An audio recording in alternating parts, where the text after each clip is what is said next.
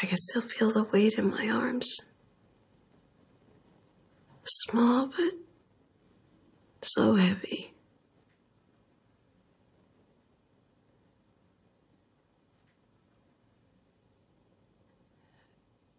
And my hands were free. I was carrying the bag, but my hands were free. You have to stop. So I could have carried him. I should have carried him.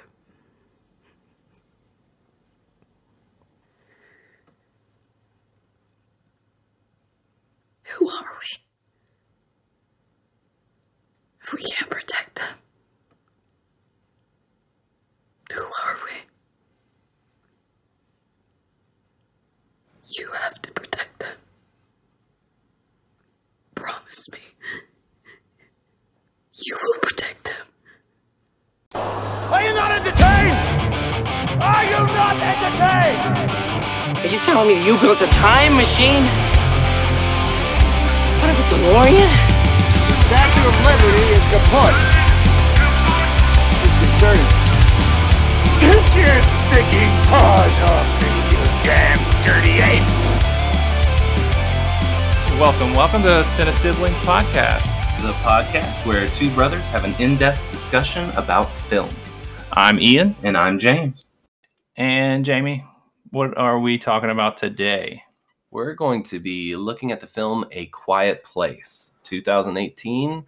John Krasinski directs and stars with Emily Blunt and Millicent Simmons.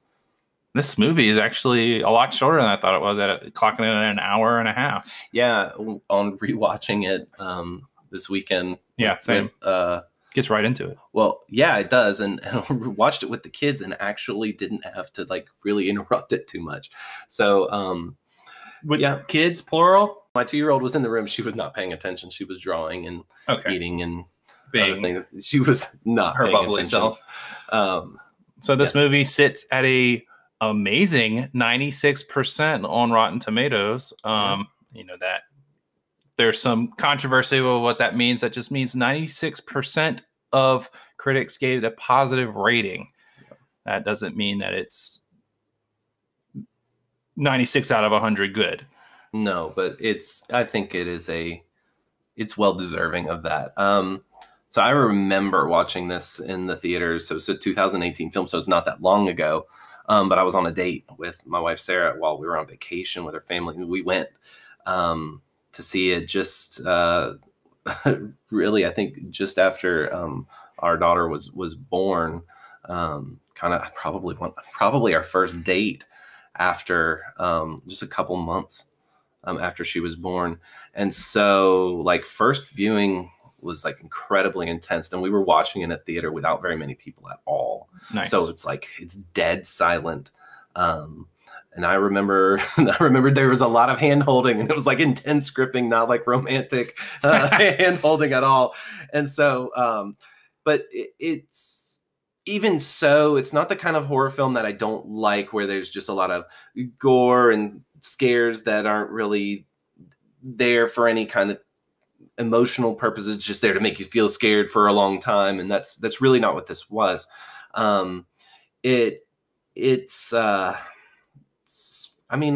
Really, I tend to dislike more horror films than I like, but there's still plenty that I do enjoy. But this is one that I don't think I just like. I really do love, mainly because maybe it's partly because it's a monster movie, and maybe it's part because it's got a lot of wholesome thematic elements and likable characters. I think that's one thing about a lot of film and TV that I have some trouble with, is that there are characters. They might be realistic, but there's a whole cast of characters, and very few of them are likable. But anyway, Ian, what sticks out about this film to you? Dude, my theater experience was the opposite. And me and my wife were very stoked to see this. John Krasinski is her man crush, and Emily Blunt they're married in real life. We were like, oh, and he's directing. This is going to be awesome. We go into the theater and it's packed, and we should have known better. And people laughed the entire movie. They laughed at serious parts that were, I mean, not meant to be laughed at. They were like heartbreaking parts, and people were laughing and talking the entire time. And I was just, it wasn't until it came out on digital, Blu-ray, whatever it is now, that we got it, rented it, and wanted to rewatch it. And she wanted to watch it with some friends. I was like, nope. I'll watch it by myself.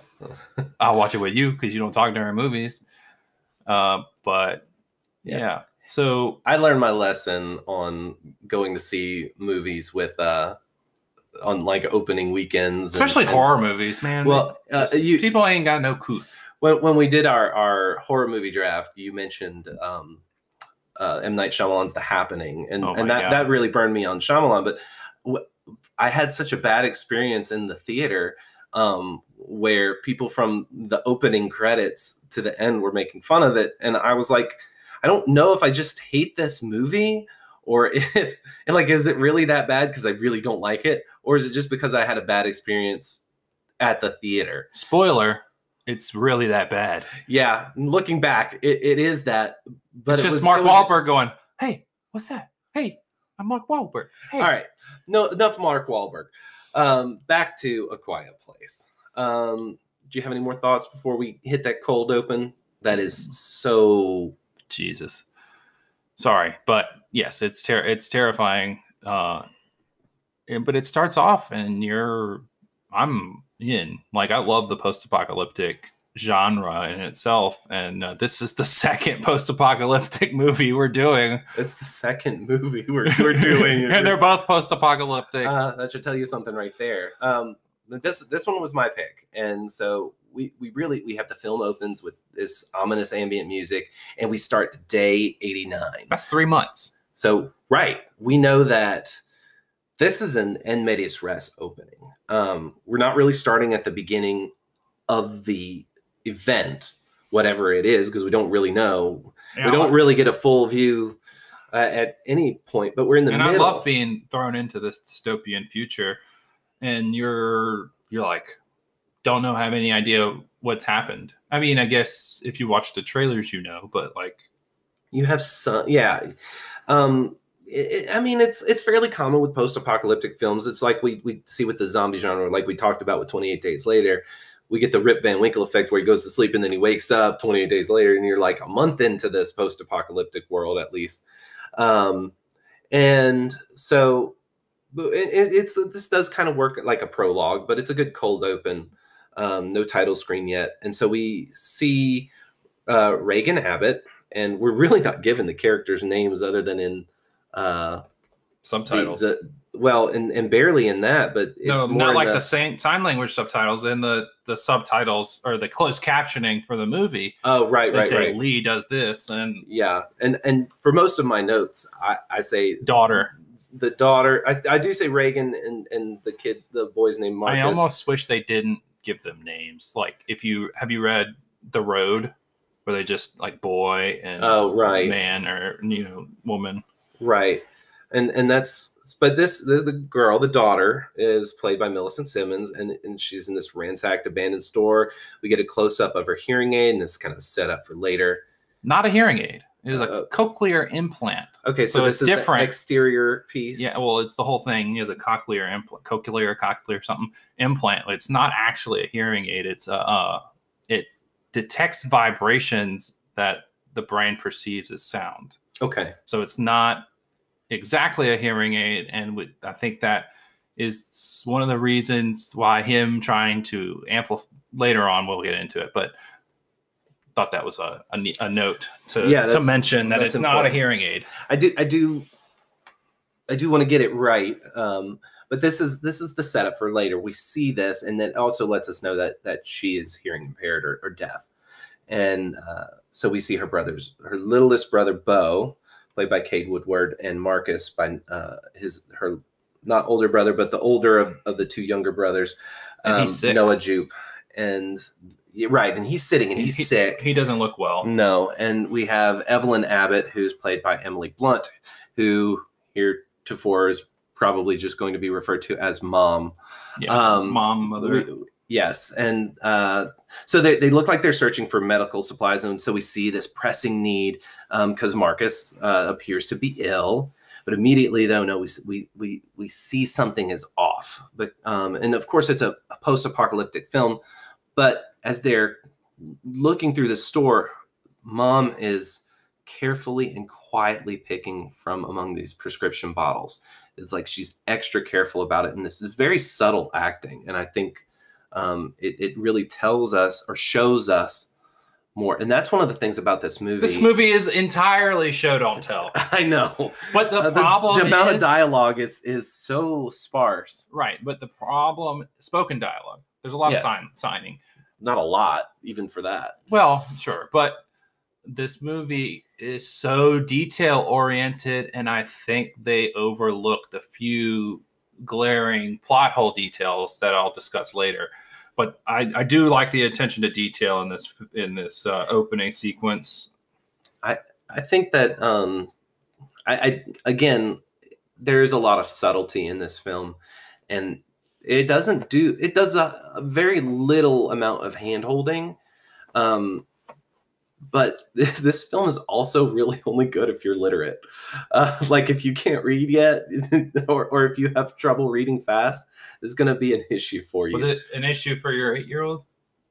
No, he's a really quite. Well, I know he's good at reading, but will he read on the television screens? Yeah. He doesn't care for subtitles, but he kind of understands. And again, even the unspoken dialogue with the ASL, the American Sign Language, is pretty sparse.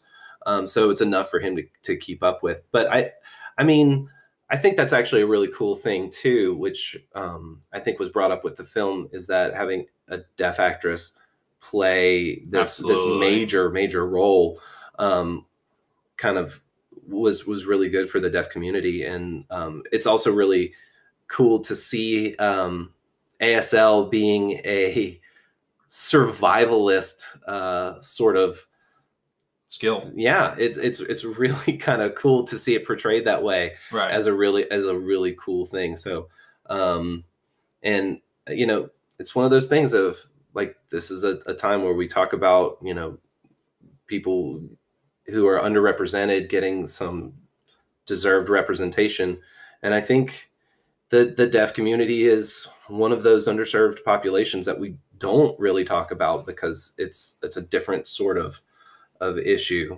with that. So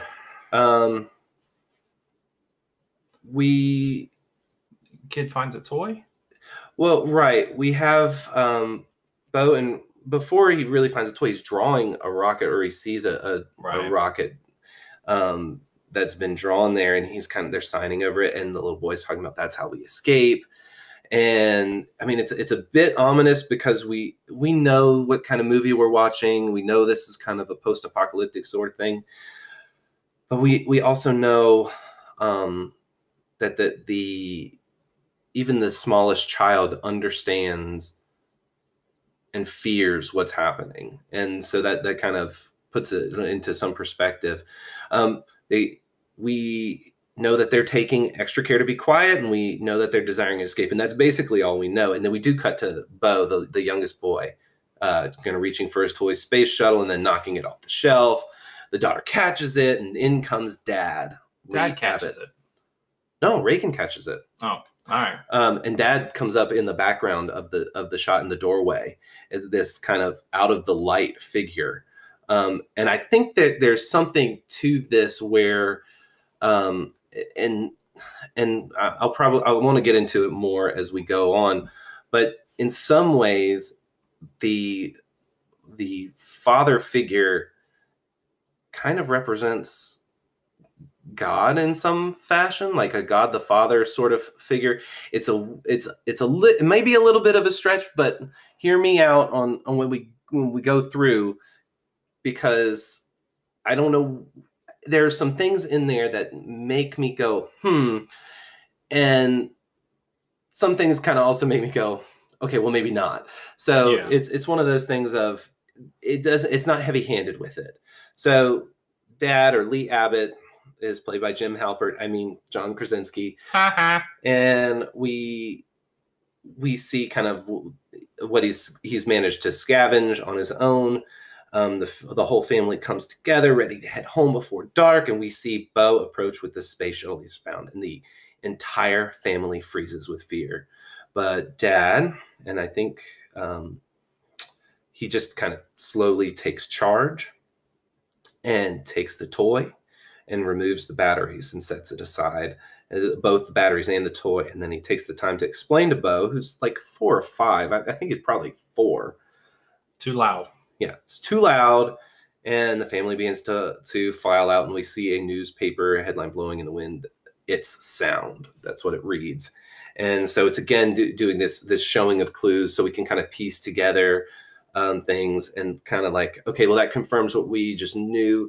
Sometimes they kind of hit it a little bit harder so that, you know, if you didn't catch it the first time, it's okay. We're going to explain it in a subtle way.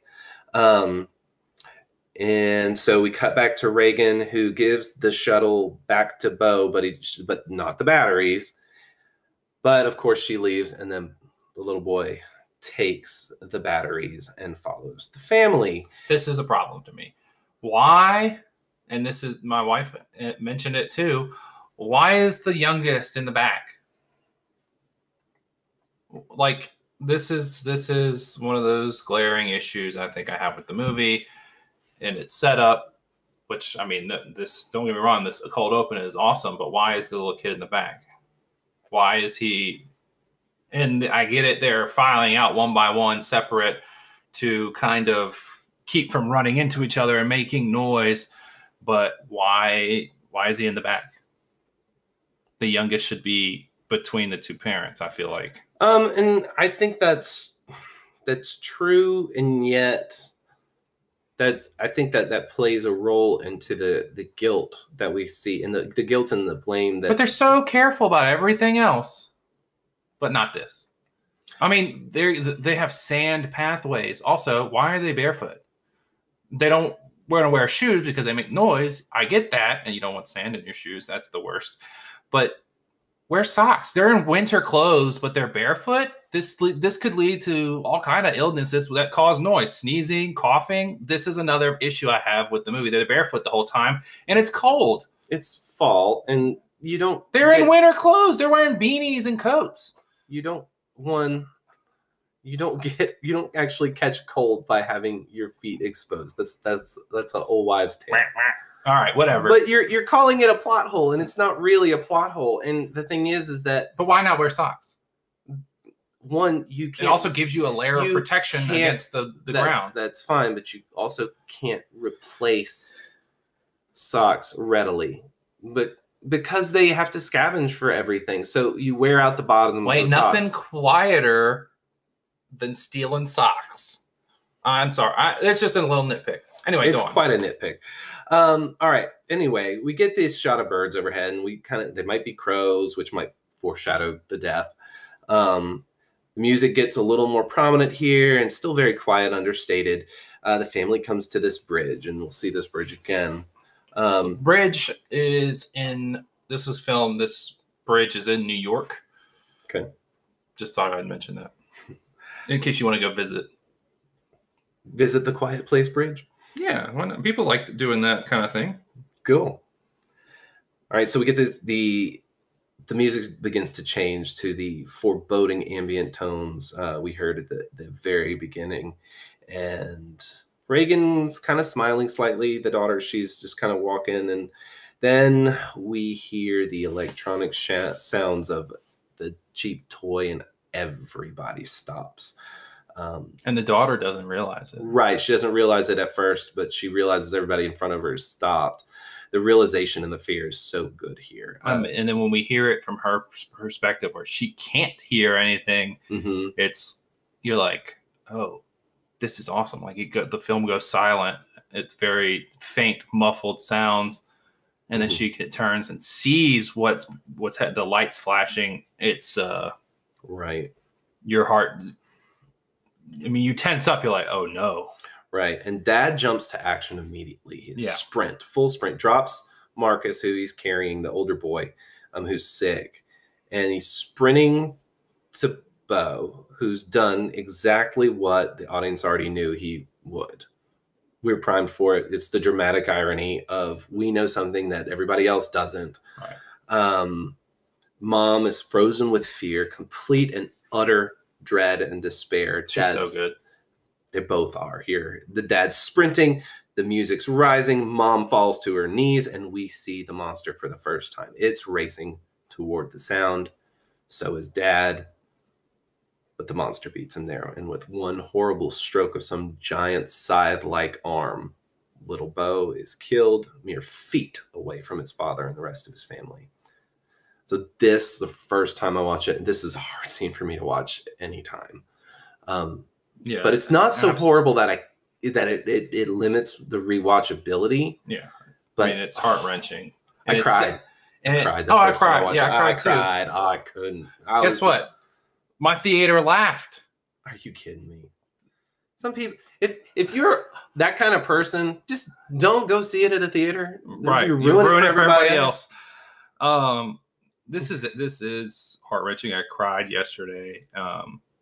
But I mean, cut to black. Right. Cold open.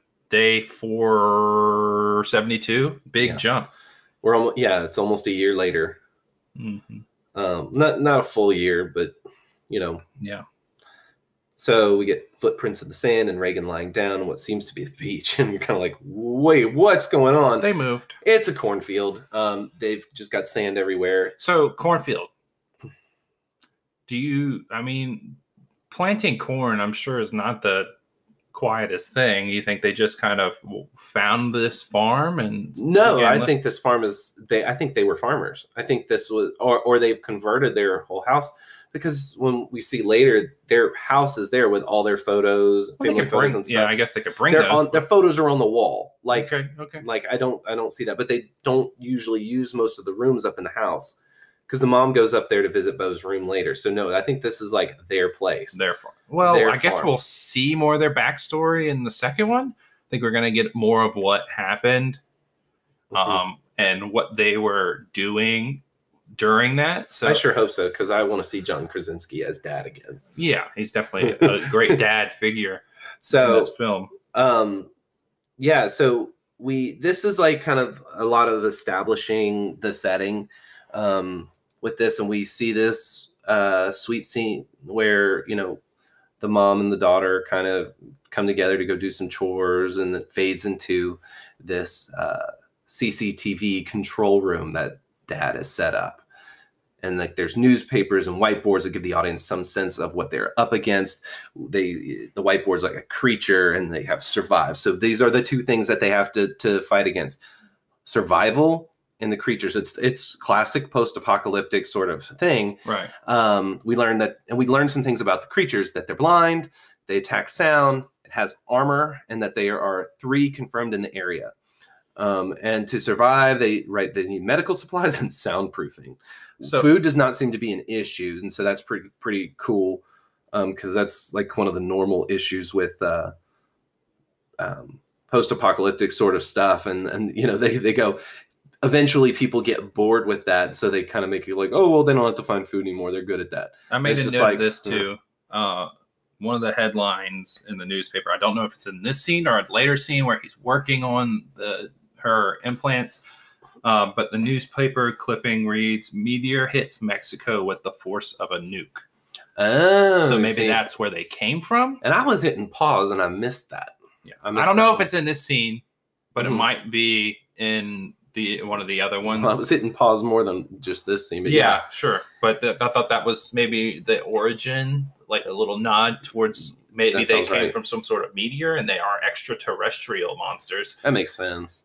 I mean, you love your alien movies. You got several of them on your 3 on your top 5 draft. Yeah, for horror movies. If this is indeed an alien movie. Yeah, well, it has that feel that they are not of this world, right? For sure. And so, and the final thing the board asks is, what is the weakness? And weakness is really highlighted there. So it kind of gives us a clue of, we're going to be, It's a plant. We're gonna need it, it's priming the audience to be looking for the weakness, and that's really though one of the things we always have about monster movies. And so Dad picks up some of his handwritten notes. We see that they have a radio, that a broadcast radio, and he's broadcasting some Morse code SOS systematically through frequencies, and we see that no luck. Nobody's responding. And really, this right here, and it's kind of reinforced through the actions of the rest of the movie. This is setting up Lee Abbott as kind of this archetypal good father figure. And, this is part of it. Part of this, though, this room where he can see everything, and he's in charge of everything to help them survive and to beat the monster. That's kind of like this, and maybe it's not a real God the Father sort of figure, but it's got overtones of there's something to it, but it's certainly a good father archetype. Well, I think it's a classic just male gender role that he puts it all on himself to take care of all this. And I think we find out here, there's like a lighting of the perimeter with all the lights. Mm-hmm. And then it kind of intercut with Mom, Evelyn Abbott, decorating for their nursery. Right. So we find out she's pregnant. Yeah. What do you think about this? Do you think was it on accident they got pregnant? Seems like a terrible time to get pregnant. Or do you think that they have this void from the death of their child that they just kind of went for it? That's a really good question. And I think, one of the things you kind of have to bring up in the post-apocalyptic world that I feel like doesn't get brought up often enough is the continuation of the family. And this whole movie is about family and how and parental roles and how you raise children. Right. And that's integral to being human. But you have two kids. You have a boy and you have a girl already. Having a child almost jeopardizes them. You're already two healthy kids. Babies cry. And if these things attack sound, then this is a problem. Well, they know it's a problem, and that's why they're working on soundproofing. They're working on adapting so that they can continue. That's not a long-term solution to this problem. Well, that's true. He knows that. And I think this control room, this war room, so to speak, suggests that he knows it's not a solution, but it is one of those things that he's trying to find their weakness. Yeah. He's trying to make their lives better, but they are also not stopping their lives due to these monsters. Okay, so we cut back to Dad. He's on top of the grain silo, and he's going through photos and mementos of the dead youngest son. We cut back to Mom with the oxygen tank and the stuffed animals, and this is really quite frightening, is because they kind of pull back and we see the crib has a lid and it looks a bit like a coffin. Yeah. And the kids are helping soundproof, and we cut back to Dad who lights a fire and a beacon. Is it though, or did he just light the mementos on fire? I don't know, but we see this scene is very reminiscent of the beacons of Gondor. The beacons are lit. But I think because he lights something, and then we see the lights, all these other fires in the distance, and we know that they're not the only family that's alive. Right. I think that it kind of lets them know that everybody's still there. Everybody, right. Everybody's doing all right. If he is burning the mementos, that's got to have some significance to his character. What do you make of it? I didn't catch it. You didn't catch it? Okay. I mean, we know that they are dealing with the death of their son still, and brother. I mean, they're going to deal with it the rest of their lives, right? But they're in this state of mourning where, and I kind of like it better than a lot of other films in the genre where it's like, okay, yeah, it sucked that person died. All right, move along. It's like you just expect everybody to move along because they have to survive. Mm-hmm. But because they are surviving, they have the benefit of dwelling on death a little bit more, and we get that more human experience. In some ways, it's more relatable to us on the outside, and so we can focus on less survival aspect, or like common survival aspect of finding food and water, but more of the, well, how would we deal with being quiet all the time, that sort of thing. So continuing with the next scene, they're preparing dinner, fresh steamed fish. Mom tells the daughter to go get dad, and she's reluctant. And then we see dad washing his face. He seems like he's having a pretty rough day. And the daughter-father relationship seems strained. Yeah.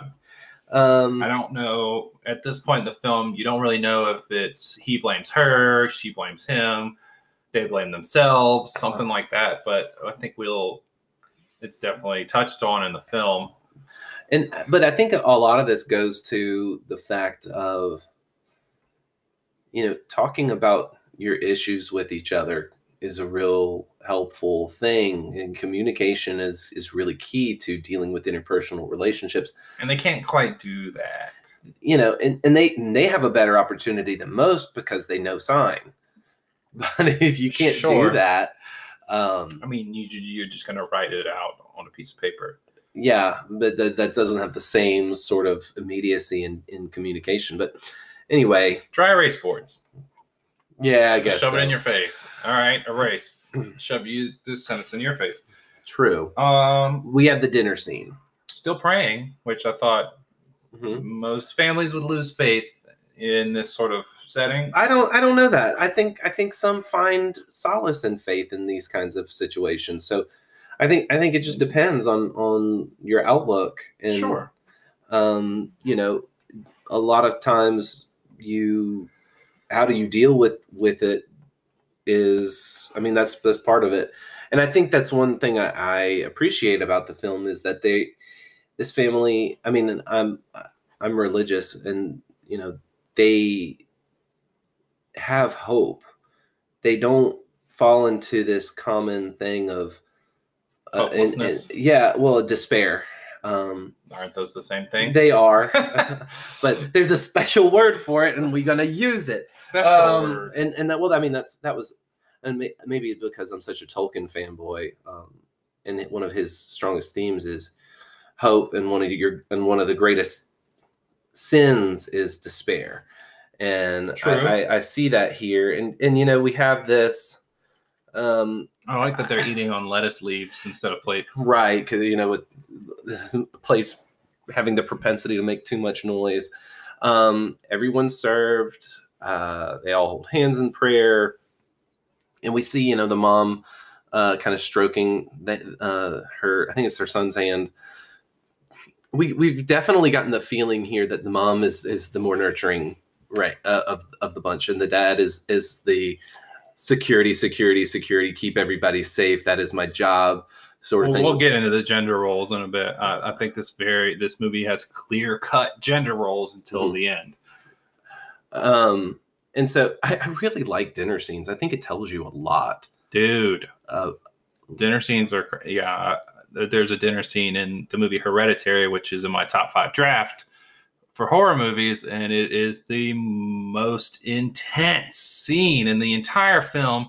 There's nothing like supernatural going on. It's just the same kind of thing in this movie, is where they're dealing with the death of their daughter, and it's different. It's way Right. different. Well, we also had the 2 dinner scenes in And 28 Days Later, which we yeah. talked about. 2 dinner scenes? Well, it's not really a dinner scene, but it's a kind of the breaking of bread scene, where they share the creme de menthe. Yeah. You know, and they kind of establish their party. But here it's we see that they're a real family. And like we get that there's some strain, but they are a family unit, whether they like it or not. And now the kids are playing Monopoly. And that too says something, because it ain't not, and that should give everybody a heads up, because we already have established that this movie is all about a kind of a traditional family, and you know how Monopoly ends in traditional families. Chaos. Betrayal. Somebody kicks the board, and I think it's but they got rid humor. of it. Nice. They got rid of all the loud pieces. Replaced them with quiet, quilted, looks like knitted pieces, little cotton balls or pom poms, and she knocks over a lantern, and it makes so much noise. Well, this whole scene is so silent. We don't hear the dice roll because it's rolled onto a blanket. We don't hear the Monopoly pieces move across the board because it's so quiet. Because they're quiet pieces now, not the little clacking metal pieces or plastic pieces. And when she knocks it over, it's a jump scare. Yeah, there's a lot of jump scares. And one of the things I read, it was from like a user review, not a professional critic, and they were like, "Oh, too many cheap jump scares, blah blah blah." And it's kind of like, yeah, but in reality, if everything is super quiet around you all the time, exactly. And that's another movie we just talked about in 28 Days Later. The dude's watching home videos, and then these things come blasting through the thing, and it's so much louder than everything else that you're like, ugh! Right, and you gasp. But I think though, if you're so afraid of noise in general, anything that makes a noise is going to give you a jump scare. Like, it really kind of puts you in the reality of the film in that way. Like, why are they using lanterns with real fire? I mean, the whole house is lit up with electricity. Partly because they are down in the more soundproofy area, but like they're still in this basement. When you see the parents, cuts them looking at them, they're like electric lights around them. I don't know. Seems just a little odd to have the kerosene or the oil lamps and not a more practical nowadays, like electric LED lamp that lasts forever. Well, it lasts forever. Yeah, I think this is just to. But the fire doesn't actually become a plot point, so it really doesn't bother me, because it lights a small fire and Dad puts out the fire immediately, and of course, everybody looks terrified, but Mom's in the background holding her belly, guarding that unborn baby. Everyone's listening, and then they hear something, and then bang, and this ominous background music comes. It's pretty tense scene. Dad looks out the window. Reagan looks out the window. They're looking. It's a couple of damn raccoons, and how are they still around? This is the jumpy scare misdirect into, oh, it wasn't what you thought it was. It's super tropey. I don't like it here. Especially because now we get to cut to the raccoons walking down the sand and making a little noise, and it just gets yeeted into oblivion, into this bloody mess. I'm like, I didn't like that scene. However, I don't mind the fact of a false jump scare, because if you are terrified of making sound, anything that makes sound is going to scare you. You are going to have a bunch of false scares, but probably more than they portray in the film. My thing is, I don't like it here because they did make a lot of noise, and then the raccoons made a lot of noise, and these things.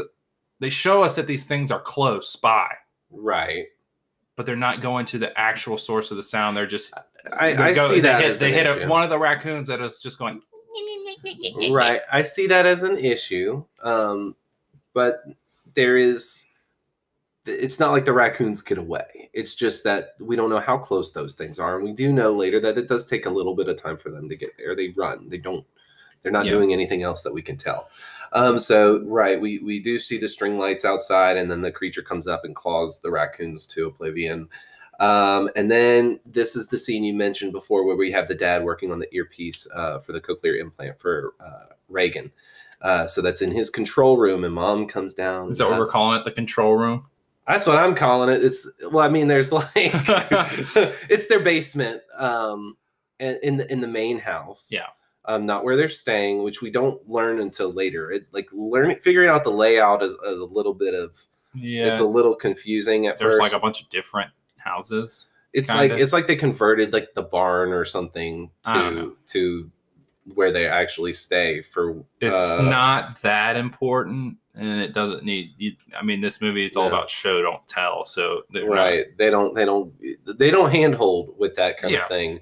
Mom comes down, hugs dad as he's finishing his thing. So lovable, right? Their chemistry is obvious. They're married in real life happily. It certainly seems like it. This is a very sweet interaction, lots of subtext and looks, and then they do a little bit of sign, but like they don't even need it. No, you can read it on their faces, right? And they slow dance with their headphones on to Neil Young's Harvest Moon. Yeah, I like when films do this. You're obviously from I almost called him Jim, from John Krasinski's character's perspective, where he doesn't hear the music, but when she puts that headphone into his ear, we now hear the music, and it's takes over the scene. Right. Which this movie doesn't have much organic music inside the film because obviously music's a problem. Yeah.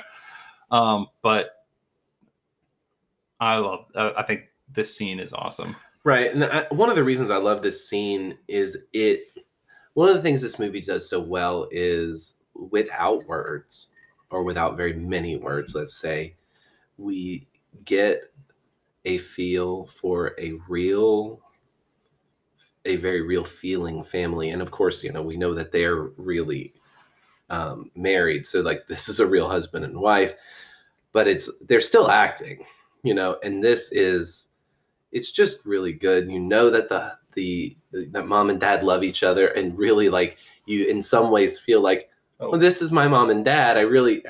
I'd be their kid if I was stuck in this whole hellhole world. They just love each other.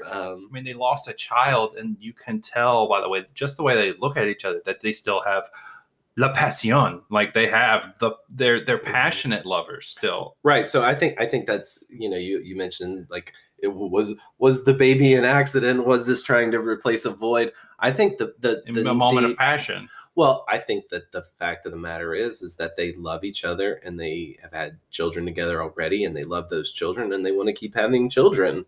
And there's a certain level of passion there, but there's also a level of you fall in love with your spouse again when you see them mothering or fathering their kids, your kids, so.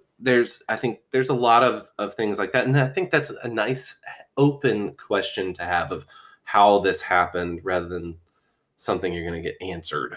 And I think he calls her beautiful, and she does this cute little thing where she puffs up her cheeks and like imitates like she feels fat. Yeah. She's so cute when she does that. Well, I know. And I'm like going, oh, this is so real. Like, right. But you can't, she would say it. So she just acts it out. Non-verbally, which I thought was a nice touch.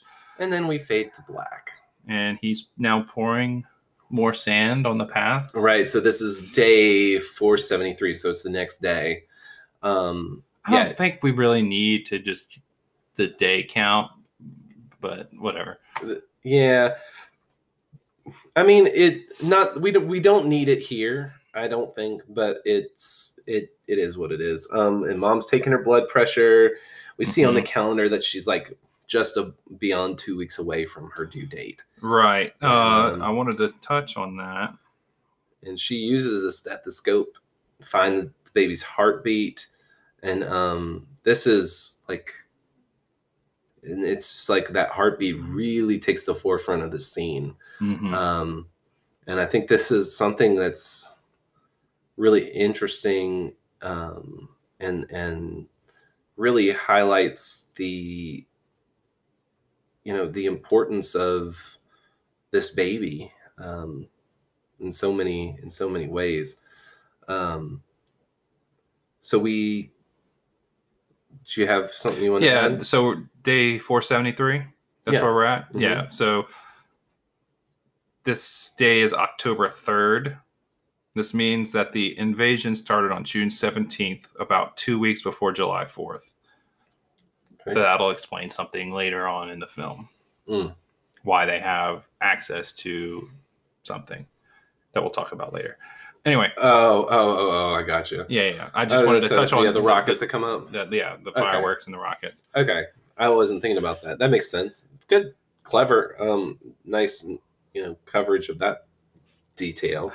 And so, like, we get the idea that mom's maybe she was a nurse, Maybe. like, I don't know, but she seems to know. Well, we also know this isn't her first go round, but and anyway, we cut to Reagan, who is kind of slowly creeping into a house. It looks like the family moved out into the barn or the storm shelter or something. I like how they have the ground, the wood ground flooring painted where you should step to make the least amount of noise. Neat, nice detail. Right. For a very detail-oriented movie. Yeah, and there's no like sand or carpeting in here, but the foot placement things. And then we get another jump scare, but it's Dad, and he's basically like grabbed Reagan, and tells her he doesn't want her down there, and that she knows why, and she protests that she won't make a sound, but he's just not having it. And so like she's trying to like sneak down to the control center area, and I'm gonna call that It's mission control. Mission control. And it's his workshop. It's his man cave. Well, it isn't though. I mean, it is and it isn't, and it's kind of this. And this is like another thing about why I had this notion of there being this God the Father aspect, and it kind of comes into here. Like from this room, he sees everything, mm-hmm. and it's his room. You don't get to come into his room because I like it. You are the child, and it is his job to protect you. It is not your job to go in there and fool with things. And then he presents her with the gift of a hearing aid, or not a hearing aid, a cochlear implant. Cochlear implant. Well, it's not the implant part, but it's the whole shebang. Well, it doesn't implant it, but she's got the implant already. Anyway, it's the earpiece for it, the exterior piece for it, and she argues that they never work, and he says we'll keep trying until it does. Right, and he tries to put it on her 3 times, and each time she pulls it away, and then she tells him to stop. Just stop. And he puts it in her hand and leaves. This is really strained relationship here. Right. But this is like that religious connotation thing that I'm talking about, though.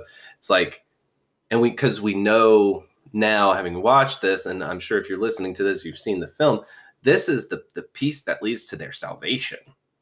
Yeah. He offers it 3 times, and each time it's rejected. It's kind of a St. Peter sort of thing, maybe. And he just puts it in her hand and leaves. Fine, it's up to you. I can't make you do it. Yeah. Puts it in your hand and leaves. And it's not overt religious, but it's got those connotations of a feeling like that. What do you think? Dude, I didn't think anything. Well, I just thought that I was more focused on how strained their relationship actually was. Mm-hmm. We got snippets of it, but this is the first time we really see them interact in a way that we're like, oh, right. They're either they blame each other or something, like, Mm-hmm. No, I get it. So I wasn't focused in on an allegory or anything. I was more focused on their relationship. Fair enough. So then we cut to Mom and Marcus practicing math and having a little sweet moment there. Very kind of traditional. She's so good. I know she's very and she's so mom-like, but she's not matronly like in that concept. But her acting, Emily Blunt's acting here is so good. But this is showing you that these parents have very traditional gender roles. Mom is doing the teaching and the cooking and the cleaning and having a baby, and dad comes in and he's ready to take Marcus fishing. Yeah, this is exactly what I'm talking about. They have very defined gender roles in this film up until the end, which maybe not. I don't think it's. She still has a mother hen, like protecting her pups. Mother hen protecting her pups. I don't know where you got that, but yeah, I mean, I think the idea of a mother protecting her children, that is not an outside of the gender role thing, but and we'll talk about that, I guess, more as we continue. But we get Marcus scared, and he's asking not to go, and Mom reassures him that your father will always protect you. And but honestly, I can't really blame Marcus for not really believing that, because he's seen his brother get killed less than a year ago. Oh, he's terrified. Right. And the kid's acting is really good. Like, I buy the kid is like legit scared. It's all in the eyes. His eye work, his eye acting is really good. And so this is a fishing expedition, like I said. So he's going to teach him to fish, provide for himself, and all of them when they can't anymore. And Marcus tells his dad he doesn't want to go. He tells him there's nothing to fear, and he goes, "Of course there is." It's like, are you stupid? And the daughter, Reagan, she steps in and she volunteers to go. And Dad tells her, "No, you need to stay and help your mother." And he concludes, "Just stay here. You'll be safe." And then he signs to Mom, "Next time." But like, this is still, he says next time.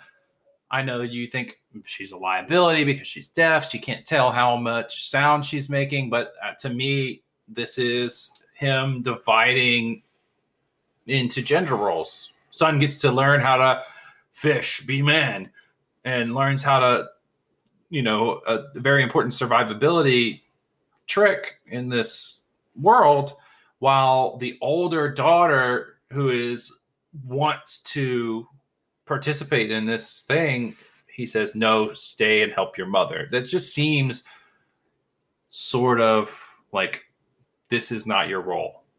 And he says next time, but I feel like it's kind of a throwaway line, or it's kind of like him just saying,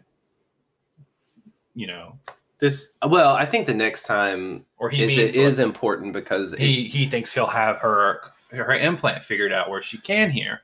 And that, I think that's a big point, because they're venturing out, and it's important because she is a liability, not being able to hear when sound, the monsters are able to hear a pin drop. And I mean, it's a concern. He's trying, his main concern is keeping his family safe and alive. And it makes that, whether or not there's a gender role thing at play, I think there is no question that Reagan is harder to bring than Marcus safely.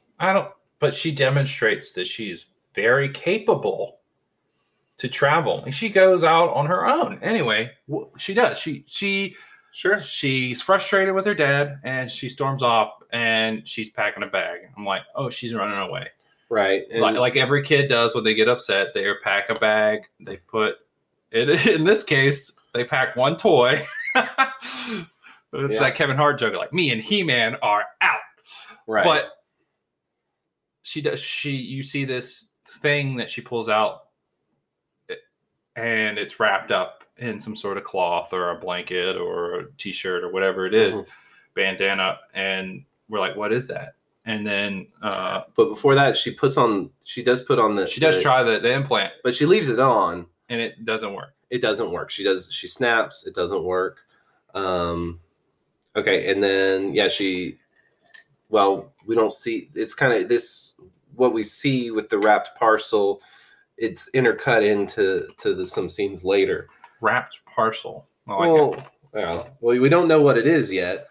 But the next scene, we're at a babbling river, and there's plenty of sound. And it's a little refreshing to actually hear some stuff going on. And Dad and Marcus check some fish traps, and he's set, and we get a fish.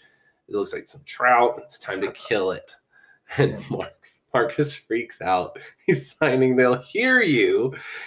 I love how scared he is, and how the dad. I mean, this is just like a real father-son interaction that's kind of turned up to 11, where the dad kind of knows what he's doing, and the kid is completely out of his depth and kind of freaked out. But of course, in this case, the kid knows that their lives are at stake. I think I love it. Okay, well, he explains that you can be loud when there's something. You can talk normally when there's something else around that is louder. Right. To me, this is a plot hole. If you're all about keeping your family safe, you will sacrifice some of your comforts, and you will set up camp next to this river. Okay. That is. I know you can't sit there and build a house, right? But you can live in a tent, or tents, plural, or build some sort of shelter here. And it even looks like when they visit this waterfall that there's a cave that they don't venture into, but you can see it. I think this is a plot hole, not only for me, but for other people. Well, that I can see that as being an issue. However, if sound does attract these things, is it perhaps, and he seems to know that there's 3 in the area for however he knows. Oh, he sees things wandering around on his CCTV, but does the river tend to attract the creatures to it? I don't think so. I think they know that it's either A, too loud, or B, that it's a constant. They realize what's making the sound, and they don't go over there. Right. Because they can't hear anything else over it. So there's no prey for it there. Right. And so that would be curious as to, yeah, I mean, that is an issue. I can see that as being an issue. We do know later that they can swim. Well, at least hold their breath. Yeah. Anyway, I don't see it as a huge plot hole in the fact of why don't they leave their farm? Because one, this seems to be quite a bit of ways from their farm. And here's the issue. Here's the issue is that you cannot survive, on what you catching out of the river in one season forever. No, they can keep their farm, but then they can make a hike. Instead of making a hike to the fish trap, they can make a hike to harvest. I think that, I don't fully buy it, because we also get this sense I don't fully buy them not choosing not to live next to a place where they can make noise. Well, they're working on the soundproofing that also hasn't been that long. And secondly, it's going to be winter soon, we know. And this looks like a place that's going to have a fairly harsh winter, and you can't survive winter in a tent. No, but there are other ways. I mean, there's space heaters you could have. I mean, not by the river. There's no electricity. You don't think there's battery powered things they could have? Not for an entire winter. No, absolutely not. Okay. Well, I know that when my electricity went out in the winter, we had space heaters with no generators. That's fine, but the thing is I don't think you're going to have. And they didn't make any noise, but the noise is irrelevant here because of the babbling string. Well, it depends on how much noise you're going to eventually make. All right. We'll agree to disagree. I think this is a plot hole. Tell us what you think. I don't think it's a big enough plot hole to be put off by it. Anyway, so it cuts to Evelyn, who is mommy. She's doing laundry. And she going up the stairs, and what exactly gets caught on this? It's like a corn sack, but it's got laundry in it. Okay, and it gets caught, and she pulls it. And it pulls like the head off a nail that was kind of like exposed, and it kind of brings it up. This I have more of a problem with than them not living. This I don't like. It's a plant for later. It's not that much later, but it's like 5 minutes later. Right, it's a plant. This movie moves quick. Yeah. All right. Anyway, this is a plant, but they focus in on it. I'm like, I don't need that. Like, this movie almost prides itself on not bashing you over the head with things, and yet it's like, here's the nail. Also, it looks like somebody nailed this step upward instead of downward. That's why I think it like pulled the head off the nail. Right.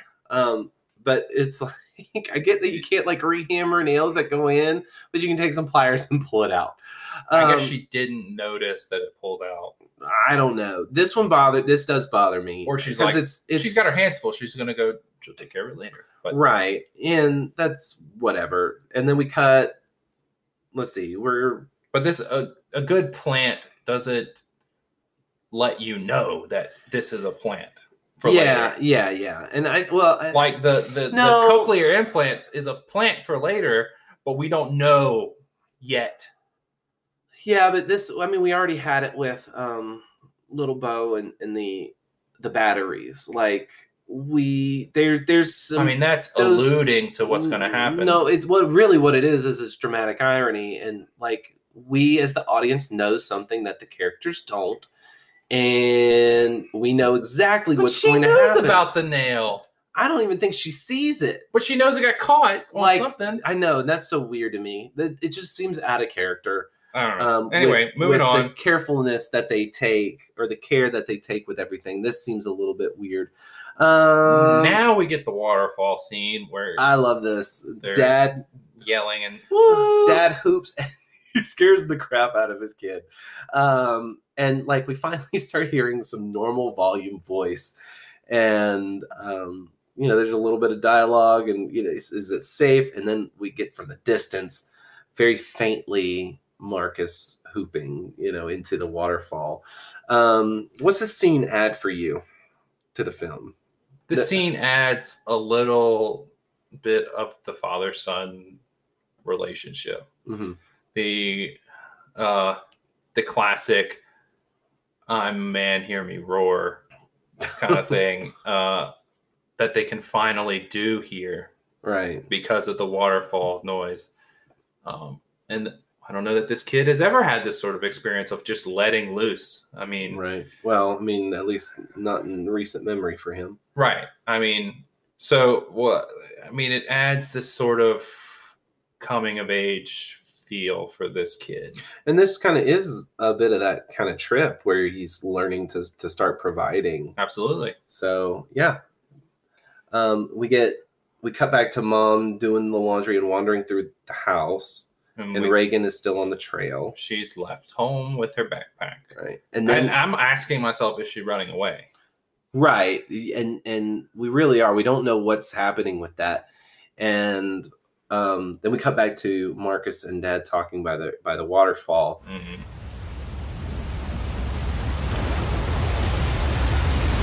Why didn't you let her come?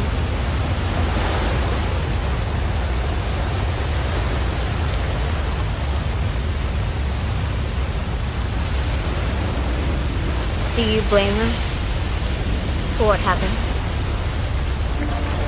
Things are starting to come out. This scene is intercut with Reagan returning to the bridge. Right. The cross of where her little brother died. No.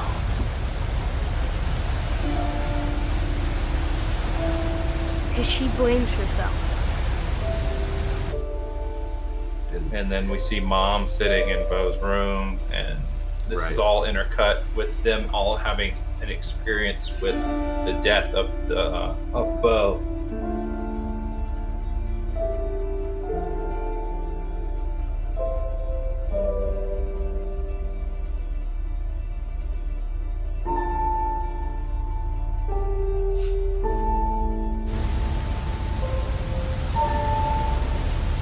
It was no one's fault.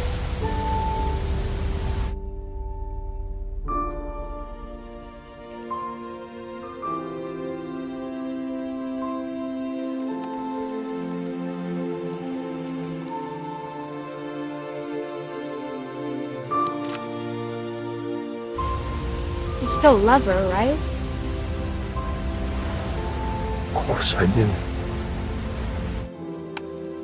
So now the question I've asked myself through the father-daughter relationship, this strained relationship, is she blames herself, and maybe she thinks that he blames her as well.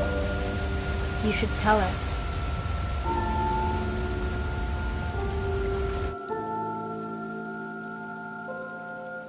Right. And he says it's no one's fault, but with him looking, I mean, I don't believe that he really believes that. I think he believes it's his fault. And the mom, we know from later, believes it's her fault. Right. And we're going to get into that there. And so the only person who takes no fault in this is Marcus.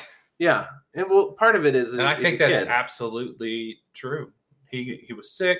He couldn't do anything. And I blame me personally. I blame the parents because they made the kid go caboose in this train. Mm-hmm. Dad was carrying Marcus. Mom, we know from later, she was empty-handed. And the daughter who gave Bo the toy back. Right. And, Mom's crying. And left him as caboose. Right. Mom's crying, and Reagan unwraps the thing, and we see that it's the space shuttle, and she clips the sound wire. Okay.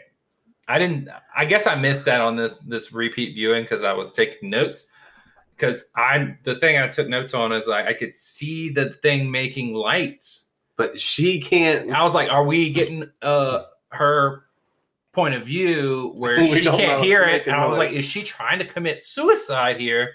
And just is this her way of honoring her brother as committing it should have been me sort of thing. But now that you're saying she snipped the wire, I remember that in my original viewings. How she knows that is a sound wire? I guess as much as she's familiar with auditory technology. I mean, you cut any of the wires, you're probably gonna not make it not work. But the fact that the lights work, kind of. Yeah, whatever. Which is what she wanted. No, I mean that really happens. I've actually done that with old toys. Right. Yeah, but it's a little nitpicky, but also come on, she doesn't know which one's the sound wire. I mean, she does obviously in the movie, but a normal kid would not know which one is the sound wire, especially a deaf one who can't tell if it's making sounds or not. Right. I think it's kind of interesting that it's the risk, but I think she knows what she's doing because we see that she's not suicidal, and she places the space shuttle at the cross, and this is all still intercut with Marcus and his dad, and it's he's asking, do you still love her, right? He's like, of course I do. And this is him really coming to realize that he is in his own grief, he has hurt his living children. Yeah. And he's really coming to that. And Marcus says, you should tell her. And we get the close-up shots on the cross of the photos of Bo. And so then this movie is really emotional. Oh yeah. For a horror movie, most movies aren't. I think that's why I like it so much, because it's connect with it. Right. It's a lot more to connect with rather than just being scared all the time. Yeah. Sure. But you feel scared for the people in it. You genuinely like these people. You want them to work out their issues as a family and, not be messed up more than they already are going to be. if they can survive these monsters. So Dad and Marcus are heading back now, and there's something creepy going on. And we find a creepy old man standing over his dead wife. Jump scare. Looks like she's been eviscerated. Yeah, and you know, Dad puts up his finger to in the quiet motion, but the old man screams. I like where he ain't got no teeth, I guess, because his face scrunches up. Yeah, it's like he's committing suicide because I guess one of these things has gotten his wife. Yeah, and Dad picks up Marcus, covers his mouth, and within seconds, the creature comes and kills the old man. Yeah. And it's night, and we cut back to... the kid, when that thing is making screeching and making all the noises, the kid is covering his ears. Yeah. He can't stand the sound of them. Well, I mean, I'm sure it's trauma. Yeah, it's so traumatizing to what happened to his little brother that he's just like petrified by the noise. His eyes are closed, his mouth has been covered, and he's shutting off all his senses to this thing. Right. And so it's night. We cut back to Mom holding the framed photo of Bo, and her water breaks. And so it's a bit early. She heads down the stairs and sits at the bottom stair. So it's the ground floor, not the basement. 2 weeks early, right? Yeah, just about, yeah. And she heads to the basement and impales her foot on the nail, which we have all seen coming. Have you ever done this? No, you did it, though. I did it on a piece of glass. I remember jumping a fence and landing on a pile of wood with the nail went straight through my sandal. It was a very large nail, went straight through my sandal and into my foot. Boy, was that not fun. This hurts. There are a lot of... Your feet feel lots of things. There's probably a lot of nerves in your feet. Nerve endings, maybe. Yeah. But... Yeah, not fun. This is like one of the real of all the things in the film. This one is like one of the most gross out sort of things. It's not particularly gory either, but it's just a nail in the foot, and for a horror movie, that's not particularly bad. But it's also one of the more relatable pains, even if you haven't done it. You've done something close to it, and it's one of the things that you can imagine. While going through childbirth, which is a relatable, not to us, but to women. Yeah. And so I think we're getting a double whammy here. It's like stepping on a nail is definitely a boy kind of thing. But that is not what you want to be. That is not on your list of things you want to have happen to you while you're in labor. No, but now she's pain all over. Right. But it's not just that, but it's the stepping on the nail that she drops the framed picture of Bo she's holding. Yeah. And that creates noise. And why is she carrying his photo around after her water breaks? Well, she'd fallen like asleep in his room, and like she's kind of holding that. And anyway, like she takes her foot off the nail. She hits the red lights, and that's some sort of signal. But I'm not sure if it's a signal that the creatures are coming, like I made noise, or if this is the signal of I'm having the baby. I think this goes, red means run. I think that's in a Neil Young song is what I read. Red means run, son, or hun, or something like that. Okay. And we know that they listen to Neil Young, right? Right. Okay. So maybe that's their sort of thing. And also red, it means danger. Red means sure. I mean, I don't know if the classic when if the lights flash or when the lights change, if I'm flashing the lights, you come home. Right. Okay. Fair enough. Like when Mama goes flip the switch, come home. Sure. And that's that. I just didn't know if it was like a predetermined signal for like, hey, I'm in labor, or if this was, hey, the creatures are here, or if it was a catch-all danger sort of thing. Red is the sort of danger color. Sure. And the creature's in the house, like right now. Like as she turns. She's having some contractions on the stairs. Right. It must have heard the frame. We have Monum in labor alone with the creature in the house, and I don't know if it gets more tense. She's like having a contraction. She's doing like the Lamaze breaths as close as quietly as she's in the she's got basement. A time. She grabs that egg timer and or kitchen timer, whichever you want to call it, and she winds it. We cut back to Dad and Marcus, who see the red lights, And we cut back to mom. We hear the creature and it comes downstairs and the mom's having another contraction. And this is really our first creature close up. And we get an idea of how well it hears. I kind of liked the whole not showing the monsters thing towards the beginning of the film, or you see them, but they're all like so fast that they're blurred. Mm-hmm. I don't know. I don't love the monster design. I don't either. And apparently they didn't really have a monster design in mind when they were filming. Apparently John Krasinski was in a mocap suit for most of it.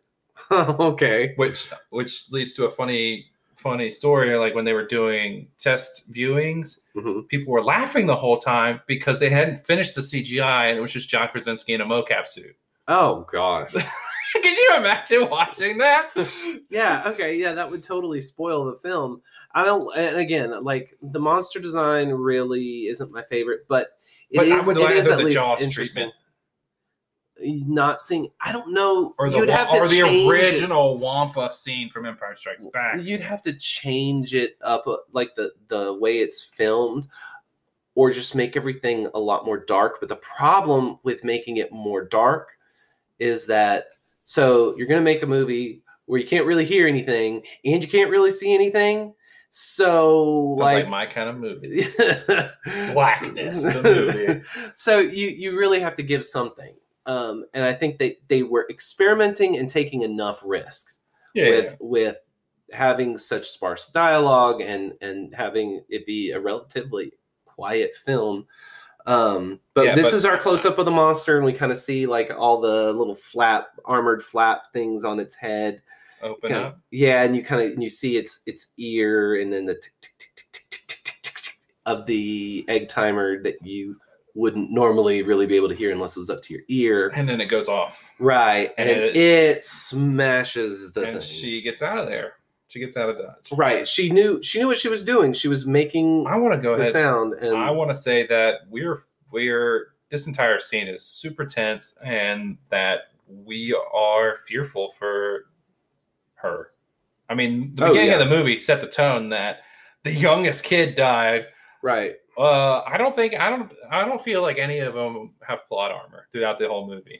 No, I do not. I feel like that they killed the youngest kid in the beginning of the movie, and now it sets the tone for this whole thing that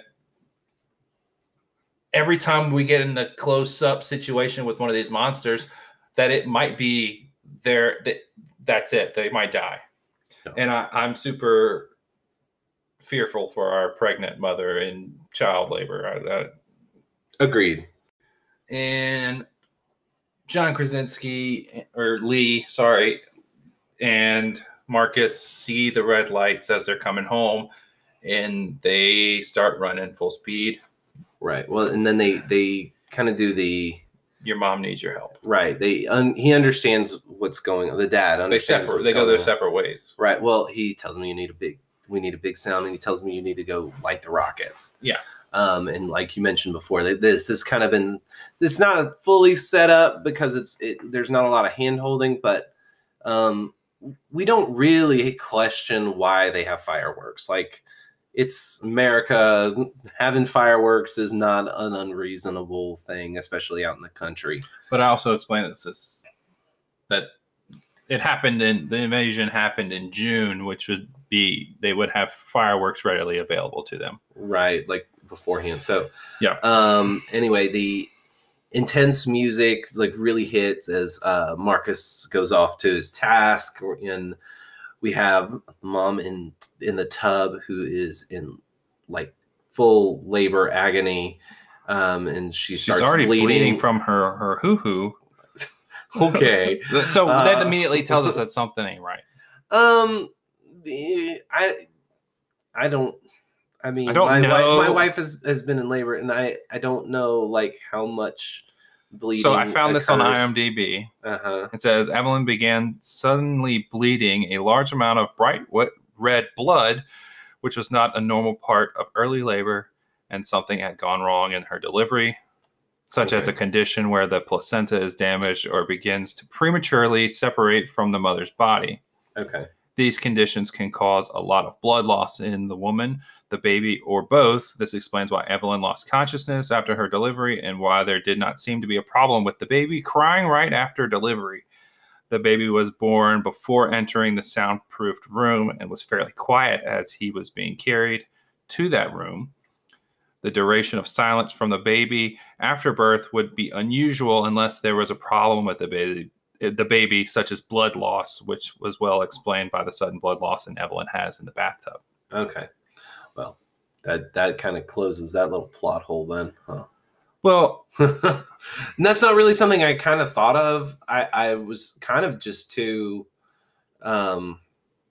so yeah, well, we get, that kind of jumps us ahead because we do know Evelyn survives this, but we get a part here where, we got a lot of quick cuts going on as the monster is getting closer, and the power, the light bulb above the bathtub is flickering, and mom just can't take it anymore, and she screams as the rockets just go off. well, she hears the rockets go off. I don't know the way she it's does. cut is No, you hear of a bunch of them go off, okay. then everything cuts out. All the music, everything cuts out, and you she hear screams. this scream. Okay. And then the rockets start again. Well, and the thing is like I couldn't tell. I couldn't tell on a rewatch of which really is happening first, and the thing is that Sonny Boy has done it. He's saved his mother, did what he was supposed to do, Right. and he is becoming more of a man. He's saved a member of his family, Mm-hmm. and you want to talk about gender roles or whatever, that this is a father-son sort of thing. And he, what do fathers want to teach their sons? Well, they want to teach them what it means to be a man. And this, for him, is what it means to be a man is protecting your family. And he does it. Yeah. He succeeded. And so that's showing us one, that Lee is succeeding as a father, but also that Marcus is succeeding and overcoming his fears as a boy on his passage to be a man. And I think that that's really important. Maybe in the second film, we'll see some more of that because he's still a young boy. He's not, this is not a man, now you're a man. It's not that kind of thing, but it's a very big event that I think can get overlooked a little bit. And Reagan sees those fireworks though, from the bridge. Yeah. And that's also it's also a visual that she can see, so she knows to come home. And so in that kind of plot device way, it works, Right. as to be somewhat convenient. And then we get Dad coming through the house with a shotgun. Well, he loads the shotgun under a blanket. Oh yeah, that's which is a good night detail. You're like, what the heck is he doing? And then he flips the blanket up kind of loudly, and he's got a shotgun loaded. There's still some shells on the bed there. Yeah. And but he comes to that empty tub, and we are led to believe that Mom has been killed. Oh man, and I was flipping out when I first saw it. I was just like, they got her. No, not just her, but also the baby. Yeah, Like I'm going because we don't hear the baby crying either. right. So We don't know what happened. And this is a really good moment by John Krasinski as he thinks his wife has been killed. Like you're just like, oh man. Yeah. And then Mom, it's a small little jump scare, but Mom's bloody hand hits the shower wall, and it takes you a second to realize she is okay. And so we're back outside. Reagan's coming home. Brother is kind of running from the monster and gets into the cornfield, and Dad is carrying Mom and baby into the soundproof basement. Just as the monster arrives, they kind of put the mattress over. And we get Reagan. I think she's kind of looking for her brother. She's kind of figuring out what's happening. Right. And this is where the weakness is revealed. And Well, it's another dramatic irony. Well, I think we skipped a part where Marcus is running from. There's something in the crops. There's something in the corn, and it's very reminiscent of Signs. Yeah. Running through the cornfields, and then he runs into a tractor and knocks himself out. Right. And then Reagan finds sees the light from his flashlight flashing from the corn, and she goes in to investigate. And bro, I thought Marcus was a goner. I thought he did his duty. He saved his mom, and now he's done so. But like I said, I don't feel safe for anybody in this movie. No, I don't. But this is where that weakness is revealed, in that the new earpiece for the implant that Dad made for Regan, it creates some sort of feedback loop that really messes with the super sensitive hearing of the creatures. And so, like, this is kind of their salvation MacGuffin, and that's kind of it kind of goes along with the idea of, you know, Dad's been working on the weakness. He's been working on the weakness, and he found it kind of unwittingly. And of course, nobody knows right now because Regan doesn't see the creature that is kind of crept up behind her, or she doesn't hear it behind her. Right. So she doesn't know it's there. All she knows is she's getting this feedback too, but she actually hears something. Mm-hmm. So it really, but it's an interesting thing how this film really does play up the dramatic irony a little bit more than some other films in the horror genre need to. All right, and so we cut to it's back to the bridge, and it's very brief, and we see Bo, and it's Mom's dream of seeing Bo plagued by her son's death. Right. It's really highlighting that severe anxiety that both she and the dad must be feeling about the new baby. Yeah. And like, she wakes up and we get some more audible dialogue. The soundproofing has worked. Except the problem is now that their other kids are still outside and in harm's way. And she asks, where are they? He says, I'll find them. And then they kind of go back and forth for a second, and then they know what to do. Right. It's like he's taught them, and she says, you know, and she's smart. She'll find some place, and you know, they have a nice long look at their newborn baby boy. It's a boy. Yep. And he responds with, it's a boy. Right. And she says, I could have carried him. And that's not what she's not talking about their new one. She's talking about Bo.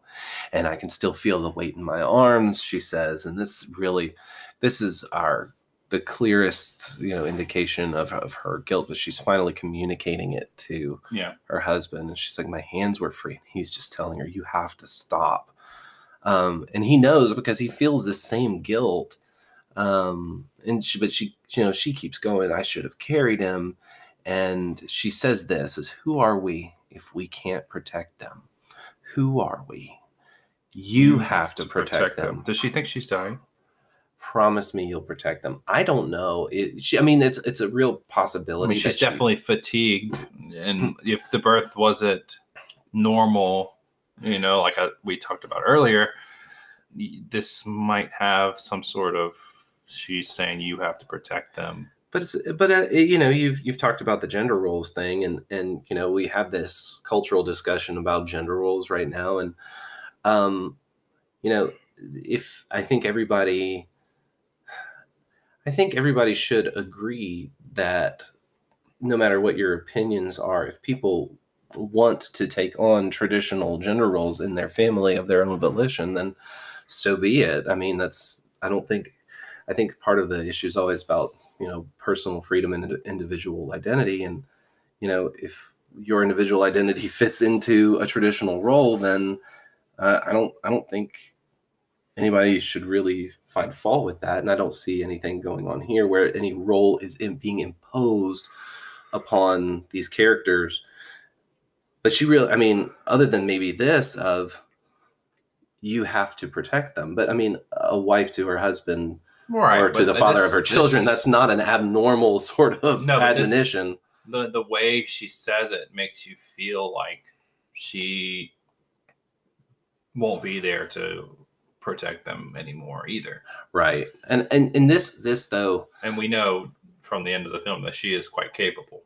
Yeah, and the thing is like, there's always, you know, there's the stories of mothers, you know, picking up cars to free their trapped children and things like that. You know, it's the whole mama bear sort of thing, and you know, mothers can do absolutely terrifying things in defense of their children. And I don't see that as at all unfeminine at all, even in a traditional sense. Right. These are kind of like traditional roles. But this scene here, though, is really what made it click for me about why my 8-year-old doesn't find this film scary, and I find it absolutely terrifying. It's all about parenthood. Well, yeah. I mean, not all, but it's really about how do parents protect your children in a world that's going to destroy them. And really, if you look at this from a traditionalist standpoint, and I do have a lot of traditional views, and that's those are my views. So maybe that's why I identify so well with this movie, is that if you have these views and you look out, I don't really care what views you have. If you look out at the world right now, it is terrifying. It is, you see a world that could swallow your children alive. Yeah. And in that way, maybe not allegorical, but certainly in that Tolkien-esque applicability sort of thing. Who are we as parents if we can't protect our children from the outside world? And that's really a question every parent asks themselves at some point or another. How do we protect our children from these horrible things? And in the real world, like we hear more about human trafficking and sexual predators, pedophilic predators, and that's kind of something we think about. Not that's more heightened in our day and in this age, and that's not really something. But it's a fear that plays on like anything could happen in the split second, and your child can be taken from you forever, and this plays on all those fears. Right. And so my 8-year-old who goes, "Why can't I bike to school 8 miles away? Because we got monsters, Daddy." Right.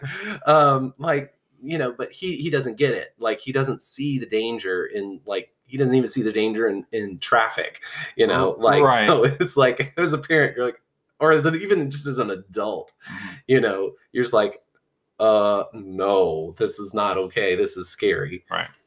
So the sister and brother are reunited. Yeah. Yay. And this is good, and this kind of gives you some hope. And Dad emerges from the mattress and finds the this house is wrecked. Right, it's absolutely ransacked by the monster, but it's gone. And then we get the scene, the pan over to the pipes in the building having burst and slowly flooding the house. And you're giving me a look right now. How did he not see this? This is super obvious. I don't know. It could be obscured. I mean, there's a lot of but there's stuff going water on in like the house. Dripping into the opening he just came out of. I don't know. It seems weird. It doesn't look like it's but dripping also into the same opening. he's got a very one-track focused. mind. He is focused on finding his children. You are not worried about the pipe bursting, and you probably don't think that it's going to flood your newborn baby and your not at that pace. Oh, okay. All right. I don't know. I don't see it as that big of a deal. I find it a little bit excessive in general. It's not necessary for the plot, for the the basement to be flooding. It gives us a very frightening image later, but yeah, it's not plot wise particularly necessary. So the kids are on top of the silo, the grain silo now, waiting on Dad. Right. They kind of get into an argument here about whether he's going to come for them or not. Yeah, and Reagan's like, he'll come for you, but he won't come for me because he doesn't love me anymore. Right. And it's pretty sad. It's the sad thing of like, because we all know that he does love his daughter. Yeah, I mean, we see him painstakingly trying to work on the implant for her probably every day, all night. And I think that kind of goes with that religious imagery too, of like when you're angry with God, even if you feel guilty about something you did, like you think God has this expectation of you that you need to be perfect, and you're always disappointing him. And I mean, this is kind of why we identify God as Father in a lot of ways. we have that view, and with God as the father is in this story, he's working behind the scenes, out of love, and we don't always see it. Yeah, he's working behind the scenes now. The security monitor's checking in his little workshop, is how I wrote it down, his little workshop. And it's kind of intercut with the kids waiting on him. And Evelyn wakes to water draining into the underground room. And now their soundproof, safe place is no longer safe. Yeah. I guess it kind of raises the stakes because their safe haven that they've made it ain't safe. And it's not safe because it's flooded, and now there's a monster in the room with her. Right. And she gets in the water thinking that it won't follow her, I guess. Well, she goes to rescue the baby. She goes to rescue the baby, and the thing goes under. And you're like, oh, shnikes. And man, this was a big moment. When the thing goes under the water, my wife, we were watching it last night, and my wife, she audibly goes, Yeah. It's certainly frightening. And it kind of plays on that primal fear of things in the water, things you can't see. Mm-hmm. And I like this better because partly I don't like the monster design very much. And I got a very alien. See it. She picks up the baby and it peeks up. And this is a big holy shnikes moment for me. I'm like, bro, it's staring at her, but it can't see, but it's looking directly at her. And this part was pretty terrifying. Yeah, this whole bit is it's very reminiscent of Alien. I feel like. Yeah, you started that train of thought, and I was like, where is he going with it? Yeah, it is. It does have that. The monster design isn't as good, but it is slightly reminiscent. Well, of that. Alien is like one of the best monsters. Yeah, I watched something that really addressed kind of like where that came from, the artist who did some of the concept art for that. It's just like, wow. But yeah, this whole scene is incredibly tense. So Lee, John Krasinski, finds one of the kids' backpacks by the cornfield, and it cuts back to the monster versus mom and the baby. Scary. She's backs off into under this little waterfall thing, and it's staring at her through it's coming for her. I don't feel safe for her again. But at this point, she's kind of got some sort of plot armor. I felt like, I don't know how she's getting out of this, but I did feel like she would. I felt like someone else was going to die on my first watch of this. All right. But I did not feel like it was going to be the newborn baby. I felt like if she was going to die, she would have died when she was pregnant, not while she was holding the newborn. Right. Or she could be dying protecting the newborn. I could have bought that, but now if she dies here protecting the newborn, the baby drowns. Right. Now we're on top of the grain silo again, and the boy falls in. The door breaks through. The boy falls in, and while they're arguing whether they should go, whether they should stay, choices made for you. Yep, they're staying. Which he, again, not this time. It's on accident, but he saves his mom. Oh yeah, I didn't really think of it that way, but it's kind of unwitting.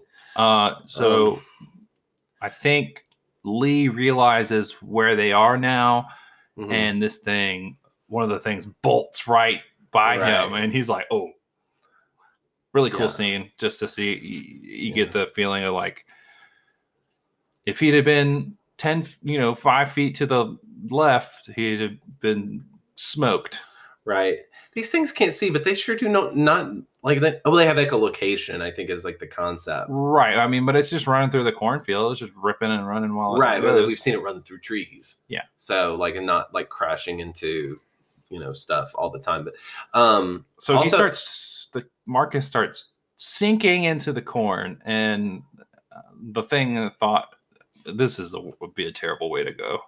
Yeah, I've seen a show that did this, and I can't remember which one it was.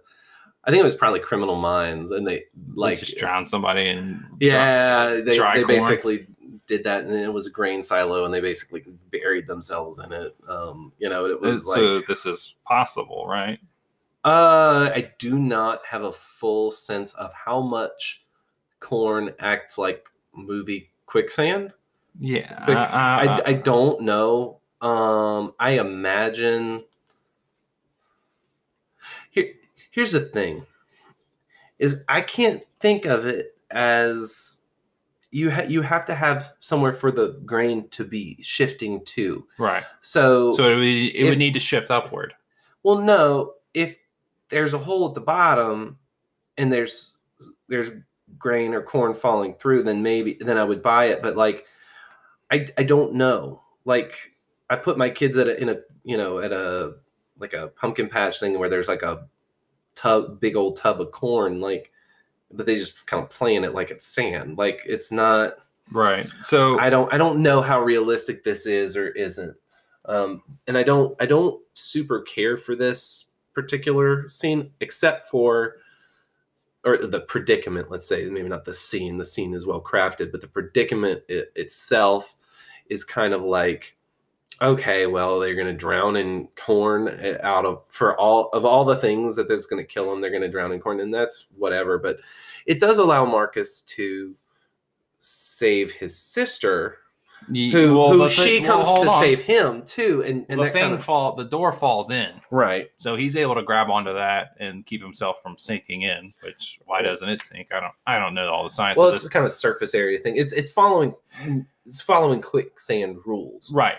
It is acting as the trophy quicksand. Mm-hmm. So then there's a monster on. Well, the girl jumps in. Mm-hmm. The sister jumps in after her brother. She starts to sink. Monsters on the silo. Saves the sister. They're both hanging on to the door that had fallen in, and now the monster's in there with them. But now that they lift the door over to protect themselves, and we get the feedback again. Right. So it's like the Deus Ex Machina keeps coming back. God from the machine, quite. But why doesn't the literally. monster sink? Yeah. Plot. It busts out. It has plot buoyancy. Yeah. Well, it bursts out of the. Right. Well, part of it is, I mean, okay, so the monster doesn't sink in part, and it's more of a story narrative device. It's got agency. Yeah. And I mean, not really. You could kill this one off, having it sink into it. But I guess it just burst through the bottom. But yeah, I mean, there's no reason you can incapacitate. There's two more. Right, but then we lose the real issue is this: they don't seem to have any real weaknesses except for this cochlear implant feedback that it's getting. That is unwittingly been created. Yeah, and it kind of sucks knowing something as a viewer that the characters don't know yet. That's dramatic irony. Like that's literally the definition, and that's why I mean it's been used forever. Right. Shakespeare makes great use of it. I mean, it's one of the most classic examples. So they are able to get out. I guess through the hole the monster made. They jump out, and they're reunited with Dad. Yay! And they're not safe again. No, they're never safe. And they run to this truck, which we know about from earlier with Marcus sitting in the truck. Yeah, that's where we meet him. Yeah. Well, other than the prologue. Right. And then they're in the truck. Right. John, I keep wanting to call him John Krasinski or Jim, but his name in the movie is Lee. I call him Dad. Dad, yeah. He gets an axe, and you're pumped. You're like, oh, yeah. Manly man got his axe. Get him, Jim Halpert. And he looks up and there's a monster waiting for him, and it slashes him, and we're like, your heart drops. You're like, oh no, the kids are done for. Except for that, we know that they kind of have this. They got the ace in the hole with Reagan's implant, which forces them away. Right. So, and it's just one of those dramatic, like you said, she turns it off. She does. In this scene, she does turn it off. Because it's hurting her too. Yeah. And she doesn't really have a full understanding of what's going on yet. And then she turns it off, and you're like, no. But as soon as Dad's hit, it cuts to Mom's face. She knows. Right. And that's one of the beautiful things about film that you can't do in prose. Is this subtle realization, these quick takes, and it's like when you talk about the book versions versus the movie versions of certain things, and of course this wasn't done from a book, but it's all storytelling, right? And this is one of the elements that you can do in film, and it doesn't make one superior to the other by a long shot, but it's very appropriate. And I like that. I like how it's used here. Now the kids are going to be attacked by the monster. This kind of bothers me a little. Don't. Just no. I mean, just them. I mean, it's played for dramatic effect. It's like, but this thing just tore through a grain silo easily, and now it's struggling with the truck, getting into the truck to attack them. But Dad is alive, and he realizes when he drops his axe, and he realizes what he has to do to save them. Right. Oh man, the sacrifice, the music is powerful, and he lets out a chilling scream. I mean, just what's the word I'm looking for here? Primal. Yeah, primal. It's unrelenting, just forceful yell. And he's a goner. Cut to the mom's face. She knows.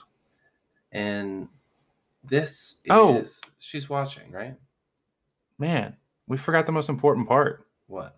I love you. Yeah, I was about to say, when is he getting to it? I have always loved you. Right. And this is powerful stuff here for Reagan, especially. And it wasn't in the original script. Really? It was just, I love you. One of the other guys, I guess one of the writers or the producers suggested this to John Krasinski on set, and it made him cry. How powerful that it made the scene even more powerful. And if he hadn't said, if it was just, I love you, it wouldn't have been the same. Yeah, I think he realized that, and I think that's why he made that change. I mean, I don't think that it lacks, it's the same storytelling element, I think. But it also, this is kind of also that divine father sort of motif thing that I've been kind of toying with throughout, where you have that Christ-like sacrifice, along with the I love you. You didn't, it's like, this is not, I'm saving you, and with this sacrifice, and we're ugly crying. Yeah. Oh, yes, indeed. Because we care about these characters, and we don't want to see. The whole movie, we're fearful for one of them. I didn't think it was going to be the lead of the movie. No. And release the e-brake. A truck comes down the hill, which I guess the thing chases it. Because it's got to make some noise. Yeah, but it goes down the hill pretty silently. It's almost like this is plotted. They set this up as an escape thing. So, but it's got to make. Yeah, you're right. It's got to make some noise, but it doesn't seem to make. I mean, if we're little raccoons running down a sand trap, make enough noise for it to get smattered into nothing. All right. Well, they're reunited with Mom now. Not quite as yay as the other reunion. reunions have been, No. but she knows what's happened. Right. And we're still not safe. No. Uh, No, because we haven't dealt with the monsters at all. I know, but we keep getting away. We keep getting away. Normally in most of the horror movies, we get a little breather where we're safe, and we're still not safe. And here is where she takes over as protector. Well, right, and this actually, I think, we've talked about gender roles and familial roles and things like that, but and one of the things that is kind of I don't know how to put it, in the absence of one parental role or another, Yeah. the other parent has to step up and fulfill both roles, and that's the other parent will do it when it's absolutely necessary. And I think that here it obviously is, but the other parent, I mean, it's not like this isn't an issue of abandonment or anything like that, but Mama Bear's got to come alive now. Absolutely. But she just gave birth, and we know that there were complications with this birth. Yeah. And she's got a nail hole in her foot. But you spoke to what moms are able to do. Right. All these almost superhuman feats that they're able to perform, and this just being able to function in this scene is superhuman. And so far, like, she's never been the one to act. Like, even the littlest thing of putting out the fire, like, she's the nurturer. Yeah. This is character growth for her, because this is not her role, not the role she's had in her family. I'm sorry, but when that ding came on, I thought of turn the page. Yeah. So I really like this about her, because it gives her character more of an arc, because we know that she's blaming herself for Beau's death, but we haven't really been following her struggles all that much, because she gets along with her kids, she gets along with her husband, she's the family anchor. Yeah. She's the strength of the family in a lot of ways. So, and now she is the only parent. And so now they're all going down into the workshop, The control center. Yeah. And the daughter doesn't want to go down there. She wants to almost respect her newly deceased father's wishes that don't go down there. Yeah. And, mom reassures her that it's good. Right. Yeah. And this, I'm going to hit the religious point again. This is like, okay, so if we're seeing this divine figure as the father, and like the sacrifices like Christ, then this is like the tearing of the veil in the temple, and that it's open to her now. And this might be completely unintentional, but I think this film plays a lot on like traditional archetypes, and I think it kind of goes in like this, where all these things, that the behind the scenes of the father figure are happening is now open to her. Well, I see it from a different point of view. I see it as when she goes down there, she gets to finally see her father's love. Oh, absolutely. She gets to see the love, that he's constantly working on new cochlear implants, that he's constantly trying to figure out these monsters' weaknesses, and it's all written out, and he's got newspaper clippings everywhere. So this is where she finally feels, gets to witness her father's love, which she hasn't had in over almost a year. And it's all due to his sacrifice, that the fullness of his love is apparent. Yeah. And that, you don't have to be a Christian to appreciate that kind of imagery, and see the correlation of like why someone with that point of view sees it Right. as that and identifies with it. But I think you can identify with it either way, because I think it's pretty archetypal in that sense. And Marcus, the son, gets to hold his baby brother for the first time, Yeah, that was sweet. and he's got baby duty basically. Right, but Um, but what is baby duty right now? It's protecting your little brother. and he's I the think man now. Yeah, and I think he's come of age. This is his role. He knows that this is his job. Right. Ex- Although well, he's terrified right. still, but you know, That's okay. yeah.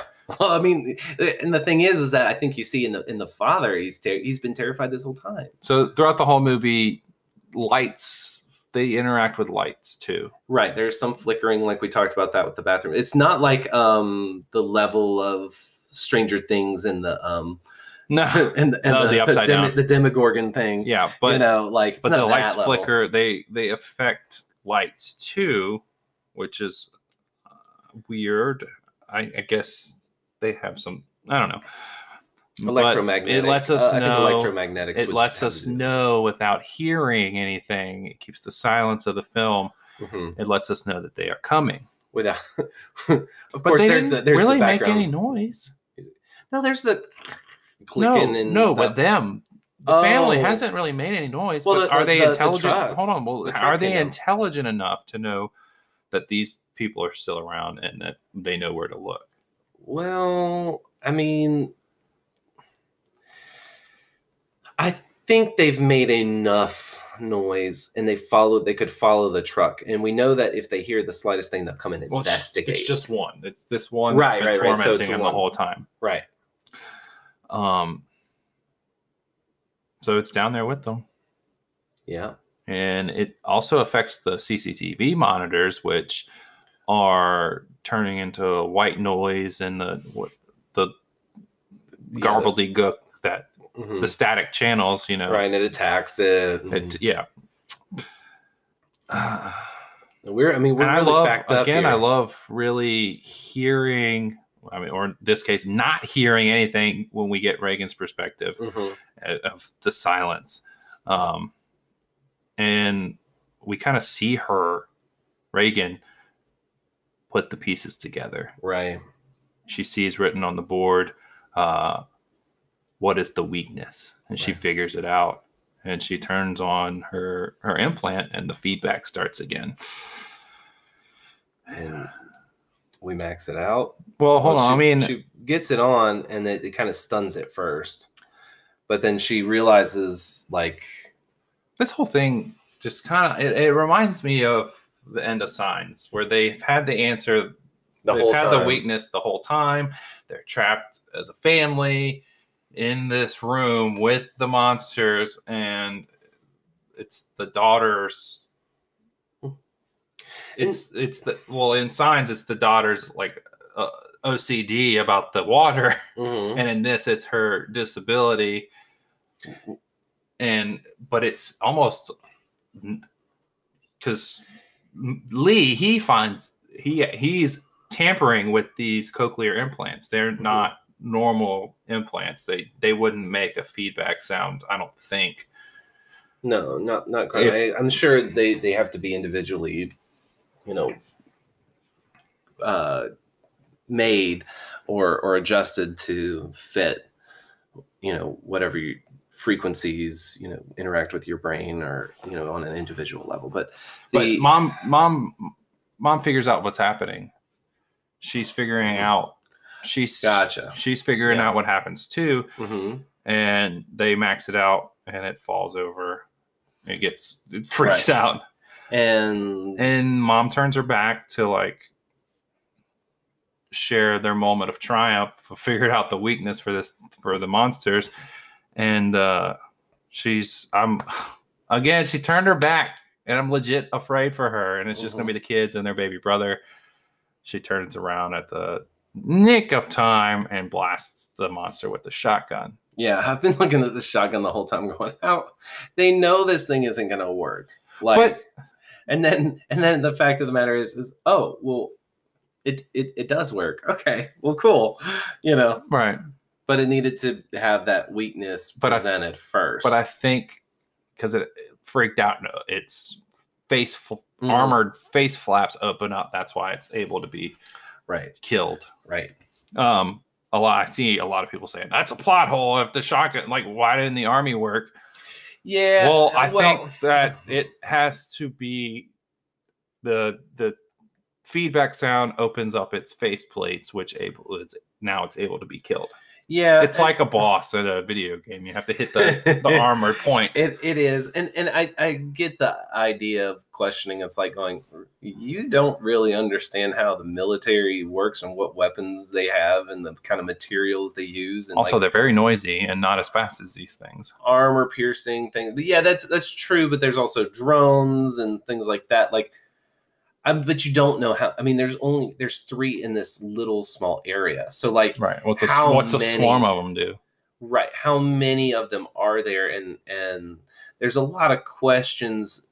See, the problem is I think when people bring up some of these plot holes, not all of them, because some of them are legitimate things. They're not so much plot holes as questions that need answers. Yeah.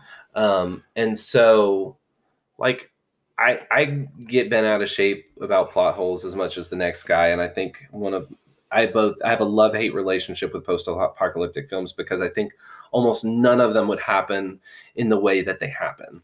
Sure. And I have trouble believing it, but I just have to kind of suspend the disbelief and grant the premise of we're in this world. These are the new rules that we're playing by. Let's enjoy a film, or let's enjoy a story. That's why The Road is so good. It's just burned America, and you don't really know anything. Yeah, The Road is so bleak. Like that's a movie that doesn't have any rewatchability for me. I'm talking about the book. Okay. But anyway, so she looks at the monitors. Here come the other 2, and they're moving fast. Yeah, and that's good though. She gives this real, you know what to do look, cocks the shotgun, and cut to black. Satisfying ending? Yes. I don't need to see them kill another one twice. I don't need the extra gore. I know they do it. This just screams sequel to me. I know there is going to be a sequel, but I didn't think there would be at first, and I was happy. I was content. I mean, it's not the end of Masters of the Universe where Skeletor pops out and goes, "I'll be back," but it screams like we'll be back. I mean, I actually didn't think so because they killed return. They killed John Krasinski, and I didn't think that we would have that. Well, Emily Blunt can fully lead a cast by herself. Well, sure. I don't have a problem with that. Apparently, we're getting a lot of flashback stuff too. Have you seen the trailer for the new one? Nope. And I almost don't want to. I want to go in completely unprimed and completely cold. No, wait, I take that back. I think I did see it. But it's been so long. I did see something. This COVID movie world, like, I guess it was supposed to come out this year. I think it's been pushed back to 2021. Yeah. Like everything else good. Yeah. Unfortunate. So Black Widow, Wonder Woman. Yeah. We'll see what if Dune gets pushed back in December. I don't know. Also, Bond comes out in November, I believe. If it gets pushed back, I don't know. I don't think we're getting any movies this year. Yeah. So, Ian, share some of your final thoughts on A Quiet Place. This, for a horror movie, this definitely makes you feel all kinds of emotions. Mm-hmm. I think it's paced really well, and the silence of the entire movie allows for a really amazing visual experience, not just, a lot of movie is so dialogue based. Like, I also watched The Social Network recently, where that movie is almost completely dialogue based. Mm-hmm. And this just lets you chew up the details that the painstaking details of all the stuff that they've been able to put together for this world building. Mm-hmm. This is like such a powerful film for the horror genre. For sure. Much like our previous film we talked about, 28 Days Later, it has plenty to say. Right. And the parents' entire identity is about protecting their children. And in Lee's case, even if it means sacrificing yourself, which is a Christ-like Metaphor. Yeah. Yeah. So I think the acting is fantastic, and I don't think I've ever seen a movie quite like this. Signs would be the other one. I think Signs sort of has a nostalgia factor. It's one of those movies that me and my friend would watch over and over again. Sure. And almost try to like recreate scenes from just like in walking down the street, skateboarding, and would be like acting like walking like one of those long-fingered aliens. But this movie's special. I mean, I had a terrible theater experience, but you had a great one. Right. So, I mean, amazing. It's probably my favorite theater experience I've had.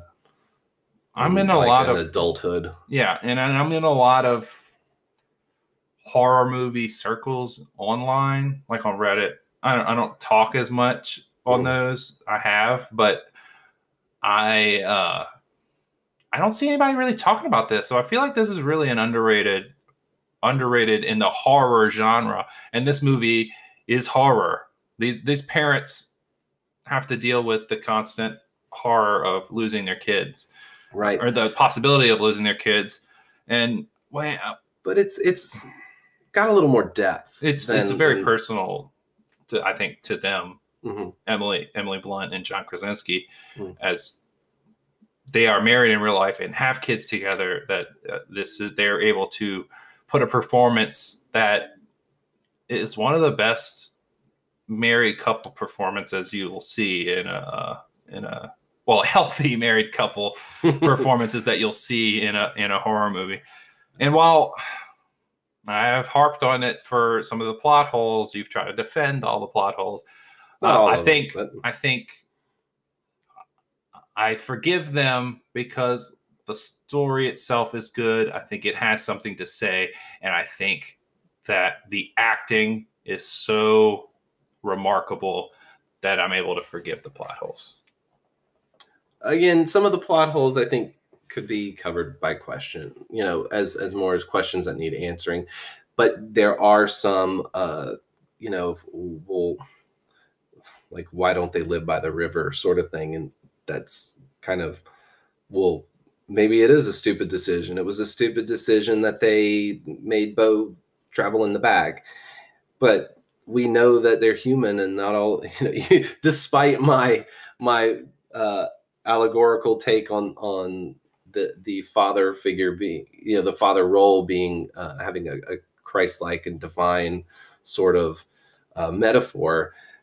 They are not perfect people. They make mistakes, and we've seen that those mistakes have resulted in death, and they've really done a lot of things to try to mitigate that, and it's really affected their parenting. And I think really that's more of what's happening with Lee and Reagan's interaction, the father-daughter interactions, where he wants to protect her because they were too careless before, and it cost them one of their child's lives. So, he sees her deafness as a weakness that can potentially get her killed. Yeah. And, he tries to protect her and save her. And ultimately, though, it's not her deafness that gets her killed. It ends up being the solution to the problem. And we know that it really has actually kept the family alive because they can be quiet. They know ASL. They can be quieter than the average family and be more functional with their communication.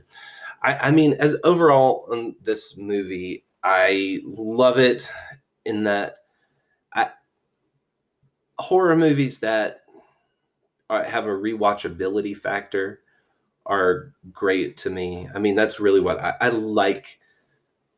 I like rewatching movies. I like old films that I like watching new movies too, but it's more, I'm not I don't spend every weekend at the movie theater. I never. Well, none of us do anymore. Well, I never did. When we had that opportunity, and kind of one of those things of I wish I'd spent more time at the theater. Now in this post-COVID world, we're like looking at that. I mean, there was a point in me and my wife's relationship in our marriage that we stumbled upon Movie Pass when that was a thing, and we were at the movies so much. I mean, I saw The Last Jedi way too many times, and she watched The Greatest Showman probably like 6-7 times with the Movie Pass. It was no wonder they went under, but right. But this film has that level of rewatchability because it's got so much other things going on other than the jump scares, and even like the jump scares are such that like some of them still kind of get you sometimes. Mm-hmm. But it's so good in all of its characterization and the interactions that the characters have with one another, and it's got a message that's really actually kind of not just kind of, it's a wholesome message that really appeals to, in some ways tradition, in some ways it's an appeal to the inherent goodness of family. And quite frankly, that's not something that we always get in post-apocalyptic worlds. We see the inherent use or utility of community, but we also see a lot of in the post-apocalyptic genres, we see a lot of like the depravity of man sort of thing going on. We see how evil humans can be in their capacity to do evil, and this movie doesn't focus on that at all. And the only other person we see is the old guy. Yeah, and he's given into despair, but he also puts them at risk. He does. So sort of. Yeah, and that's a depravity thing, but it really doesn't explore that very far. Mm-hmm. That's not the main focus of the film. And so for a post-apocalyptic film, it's refreshing in that it's touching on other themes, and it's got a more hopeful, wholesome kind of a vibe to it, even though they're playing on all these other horrible things, and real, relatable inter-family problems. All right. Well, some quick notes I made. I did a little bit of digging, and a cochlear implant usually indicates that there's sensory neural damage, hearing loss, which means that the inner ear has sustained some sort of damage. Mm-hmm. And that the cochlear implant translates vibration in the air into nerve impulses that the brain perceives as sound. Right. Which I don't think would normally create a feedback. But because he's tampering with it, that would normally. Right. And I really don't know like the sci-fi level of what we're getting and why it works. And honestly, I don't care. It's the MacGuffin. But the monsters affect the lights. They affect electronics. Which this is fine. Well, they're getting feedback from the CCTV. Right, but I'm saying that they're not. This is not a normal hearing aid. No. This movie, we talked about dialogue, 25 lines. That's it. Oh man, John Krasinski is lazy when it comes to writing, isn't he? He didn't write this. Oh, he didn't write this. For some reason, I thought he wrote it too. No. Somebody they pitched it to him to direct. Okay. Which he responded, "I don't do horror movies." And then they were like, "Well, let's explain to you what it's about." And he was like, "All right, I'm in." Okay. And then I think the original mom was not his wife. I think it was they was trying to come up with casting, and he kind of brought it to her. And well, she said I think she suggested her friend, mm-hmm. and then she read the part, and she was like, "No, cast me, baby." Which he never. I don't think he intended to ever direct her. No, I mean, I actually do work with my wife, and I know that can be a challenge sometimes. This movie was shot in 36 days. That's it. That's impressive. Yeah. And the level, I mean, I don't know how long pre-production was, because I imagine pre-production had to be considerably more with all the detail they put into some of this stuff. But that's really impressive for such a quality movie. Yeah. And a unique one too. Yeah. And having I think they had a ASL director on set to teach them ASL as they went. I don't think they learned everything, but like for the dialogue, they learned their stuff.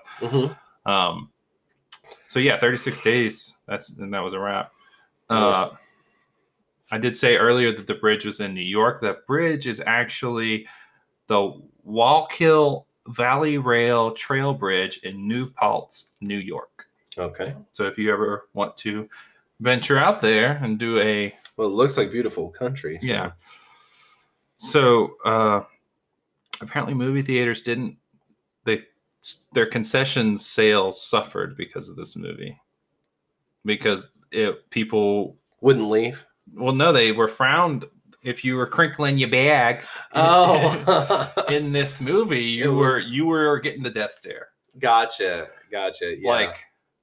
Or digging in your popcorn. Yeah, I mean, I can imagine. This is one of those. Try not to crinkle your bag. Oh gosh, that lady. I could see that. This is one of those movies that I think I'd have to finish the majority of the popcorn, in the previews.